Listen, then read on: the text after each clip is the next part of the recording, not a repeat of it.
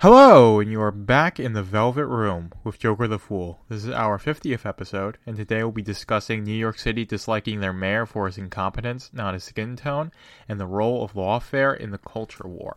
So we're going to get right into this. There's this video from Memology 101 that piqued my interest. They'll be in the description below if you want to check it out. But basically, it's Eric Adams going on and saying, have you ever seen so much chocolate in this, cabinet administration, whatever the term is, talking about how all of his deputy mayors are black, how the police commissioner is Hispanic and speaks Spanish, and all these sorts of things. And that's why people criticize him, and that's why people come up against him. And I'm here to say that it's not that at all. It's because New York City is a complete fucking shithole, and he's only making it worse. And I don't even pin all the blame on Eric Adams. He inherited all the problems that de Blasio was basically making for New York City and just exacerbated them. So I don't see Eric Adams as this guy who's the cause or arbiter of New York's situation. It's more or less just him going along with the agenda that all these big democratic cities want to impose onto their populations, and he's walking lockstep and key with that. And the whole thing I find so funny about this, talking about the police commissioners, being Hispanic, speaking Spanish, whatever it is, and you have this very recent case of the migrants attacking NYPD, gets out of the courthouse, flipping off the camera. There's no respect for the leadership from anybody, basically. Maybe a couple of people in Williamsburg, maybe, but basically anybody in New York City doesn't have any respect at all for Eric Adams or what he's doing, because it's a city that's covered in trash. The cost of living is astronomically high, and you've got not only a homelessness crisis of people who are citizens of New York City, you've got all these migrants being imported in, and they just can't deal with it.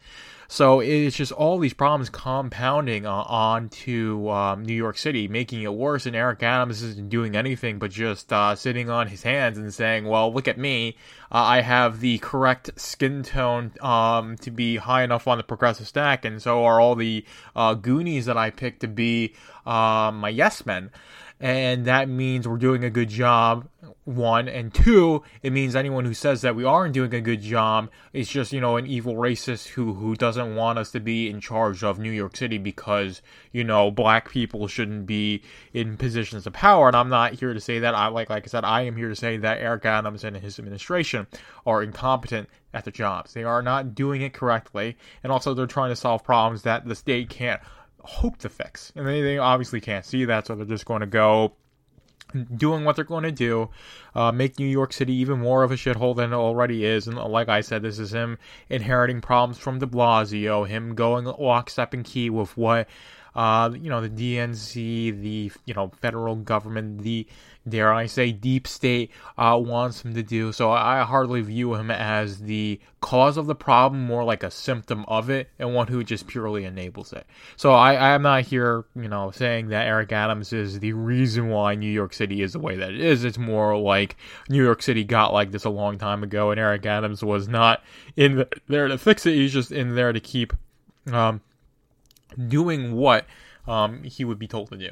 Right? So that's really it. And that's why people don't like him. And that's why people don't like his administration, because people want their lives to improve, their lives to get better. People want to live in a place that isn't infested with trash, where the subways flood every time it rains a little bit too much.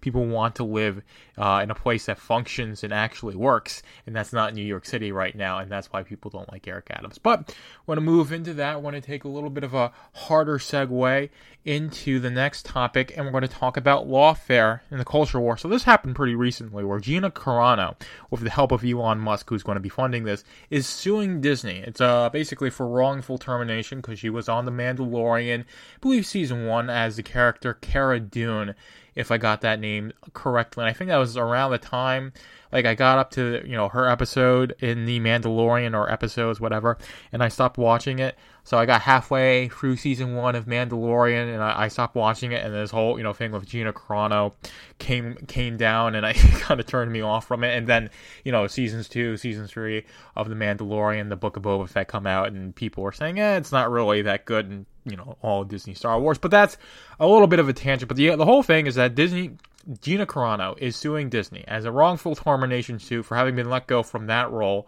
her role in The Mandalorian. And of course, people have a lot of feelings about this. There are people who say this is a baseless, lawsuit. The judge is going to throw it out. It's ridiculous. She's just a whiny baby. She's got every right to be, Disney has every right to fire her, and yada yada. And I'm not here to say, I don't know what's going to happen. It could be thrown out. It could be accepted. She could get paid massive damages. She could have to pay Disney damages. I don't know. Or Elon Musk would have to in his legal team. You know what I mean. I don't think that this is necessarily about what's going to happen in court. It's more or less that they're doing it, and that the state, or using the state, is a method of influencing the culture, right? So when you do these legal things, right, whether you're using the state to sue Disney, or you have like what DeSantis did with the Reedy Creek district against Disney, basically getting rid of it. So the state, while politics is downstream from culture, the state can be a cultural actor, or it can be involved in the culture war, or just the culture in general when stuff like this happens. We saw this in the Rippaverse with Lawfare, where there were bad actors, and I'm not going to say it was definitively veto, because there's only consequential evidence with the obtuse gnome email account. But anyway, there are people who did not like Eric July or the Rippaverse, wanted that to be gone, so they basically trolled Good Shepherd's Ministry into suing, basically filing and going through with the lawsuit process. That got resolved out of court, thankfully, where, it was all amicable, and neither side admitted wrongdoing. But still, these were people saying, I do not like what is happening in the comic book, culture right now with the Rippaverse, so I'm going to use the state to try and make it go away. So you're going to see, and we'll continue to see, the state being used as a cudgel in the culture war, whether there are, both sides. And this is something where I support Gina Carano doing this, because it's going to shift the Overton window more towards our side, especially if she were to win.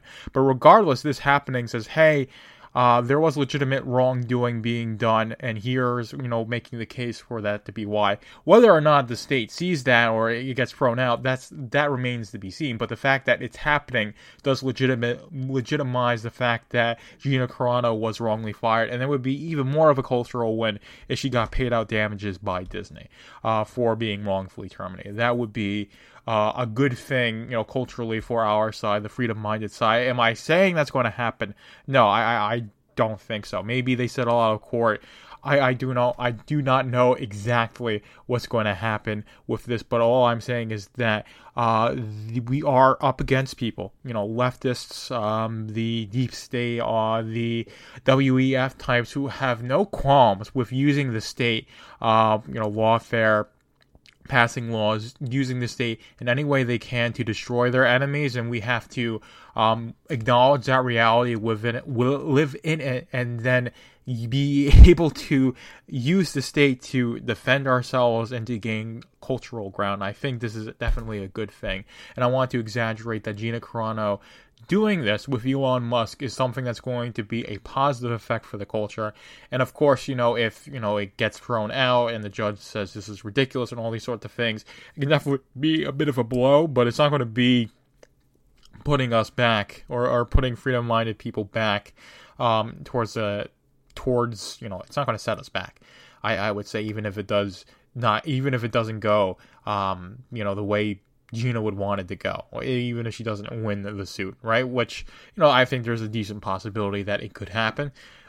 I don't know if, like I said, I feel like I'm saying the same thing over and over again. I don't know if she's going to win or not. It's just there is definitely a possibility that she does. And like I said, if she does, it'd be a massive cultural win. And you'll see more stuff like that if she does win. More people will come forward. People will feel emboldened, confident to file their grievances against the legacy the legacy institutions. And there definitely are quite a lot of people who have been canceled and wrongfully terminated and done wrong against, at least, by the way wrongdoing is defined by the state in its current iteration, that would be able to come forward and have their cases heard.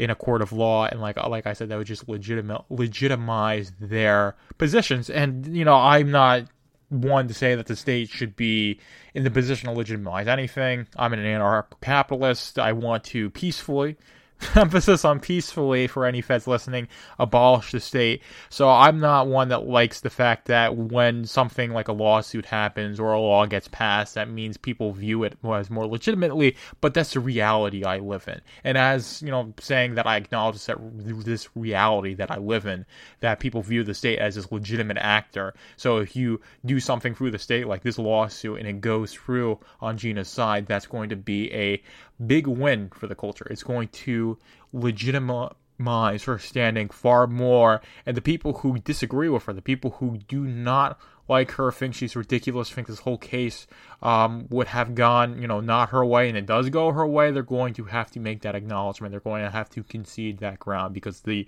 state is basically forcing them to. Will that happen? Like I said, I don't know. The nuts and bolts of this, the brass tacks of this case, it could be completely ridiculous, there could be no standing, but the fact that it's happening, I would say, is definitely a cultural win, and I do think that regardless of how it goes, more stuff like this is going to happen because it just puts the idea in the minds of the people who are more freedom-minded that this is something that can be done and something that should be done. I think with that, I'm going to leave it there. Thank you for listening to this podcast. Be sure to engage with it, like, comment, and subscribe. I'll definitely say that in the outro as well, which we're heading into now. Thank you for being in the Velvet Room with Joker the Fool. Be sure to like, comment, and subscribe, whether you're listening on YouTube, Rumble, Odyssey, or Substack. And be sure to subscribe to my Substack, velvetroompublishing.substack.com, to keep up with Machine to Man and all my other projects.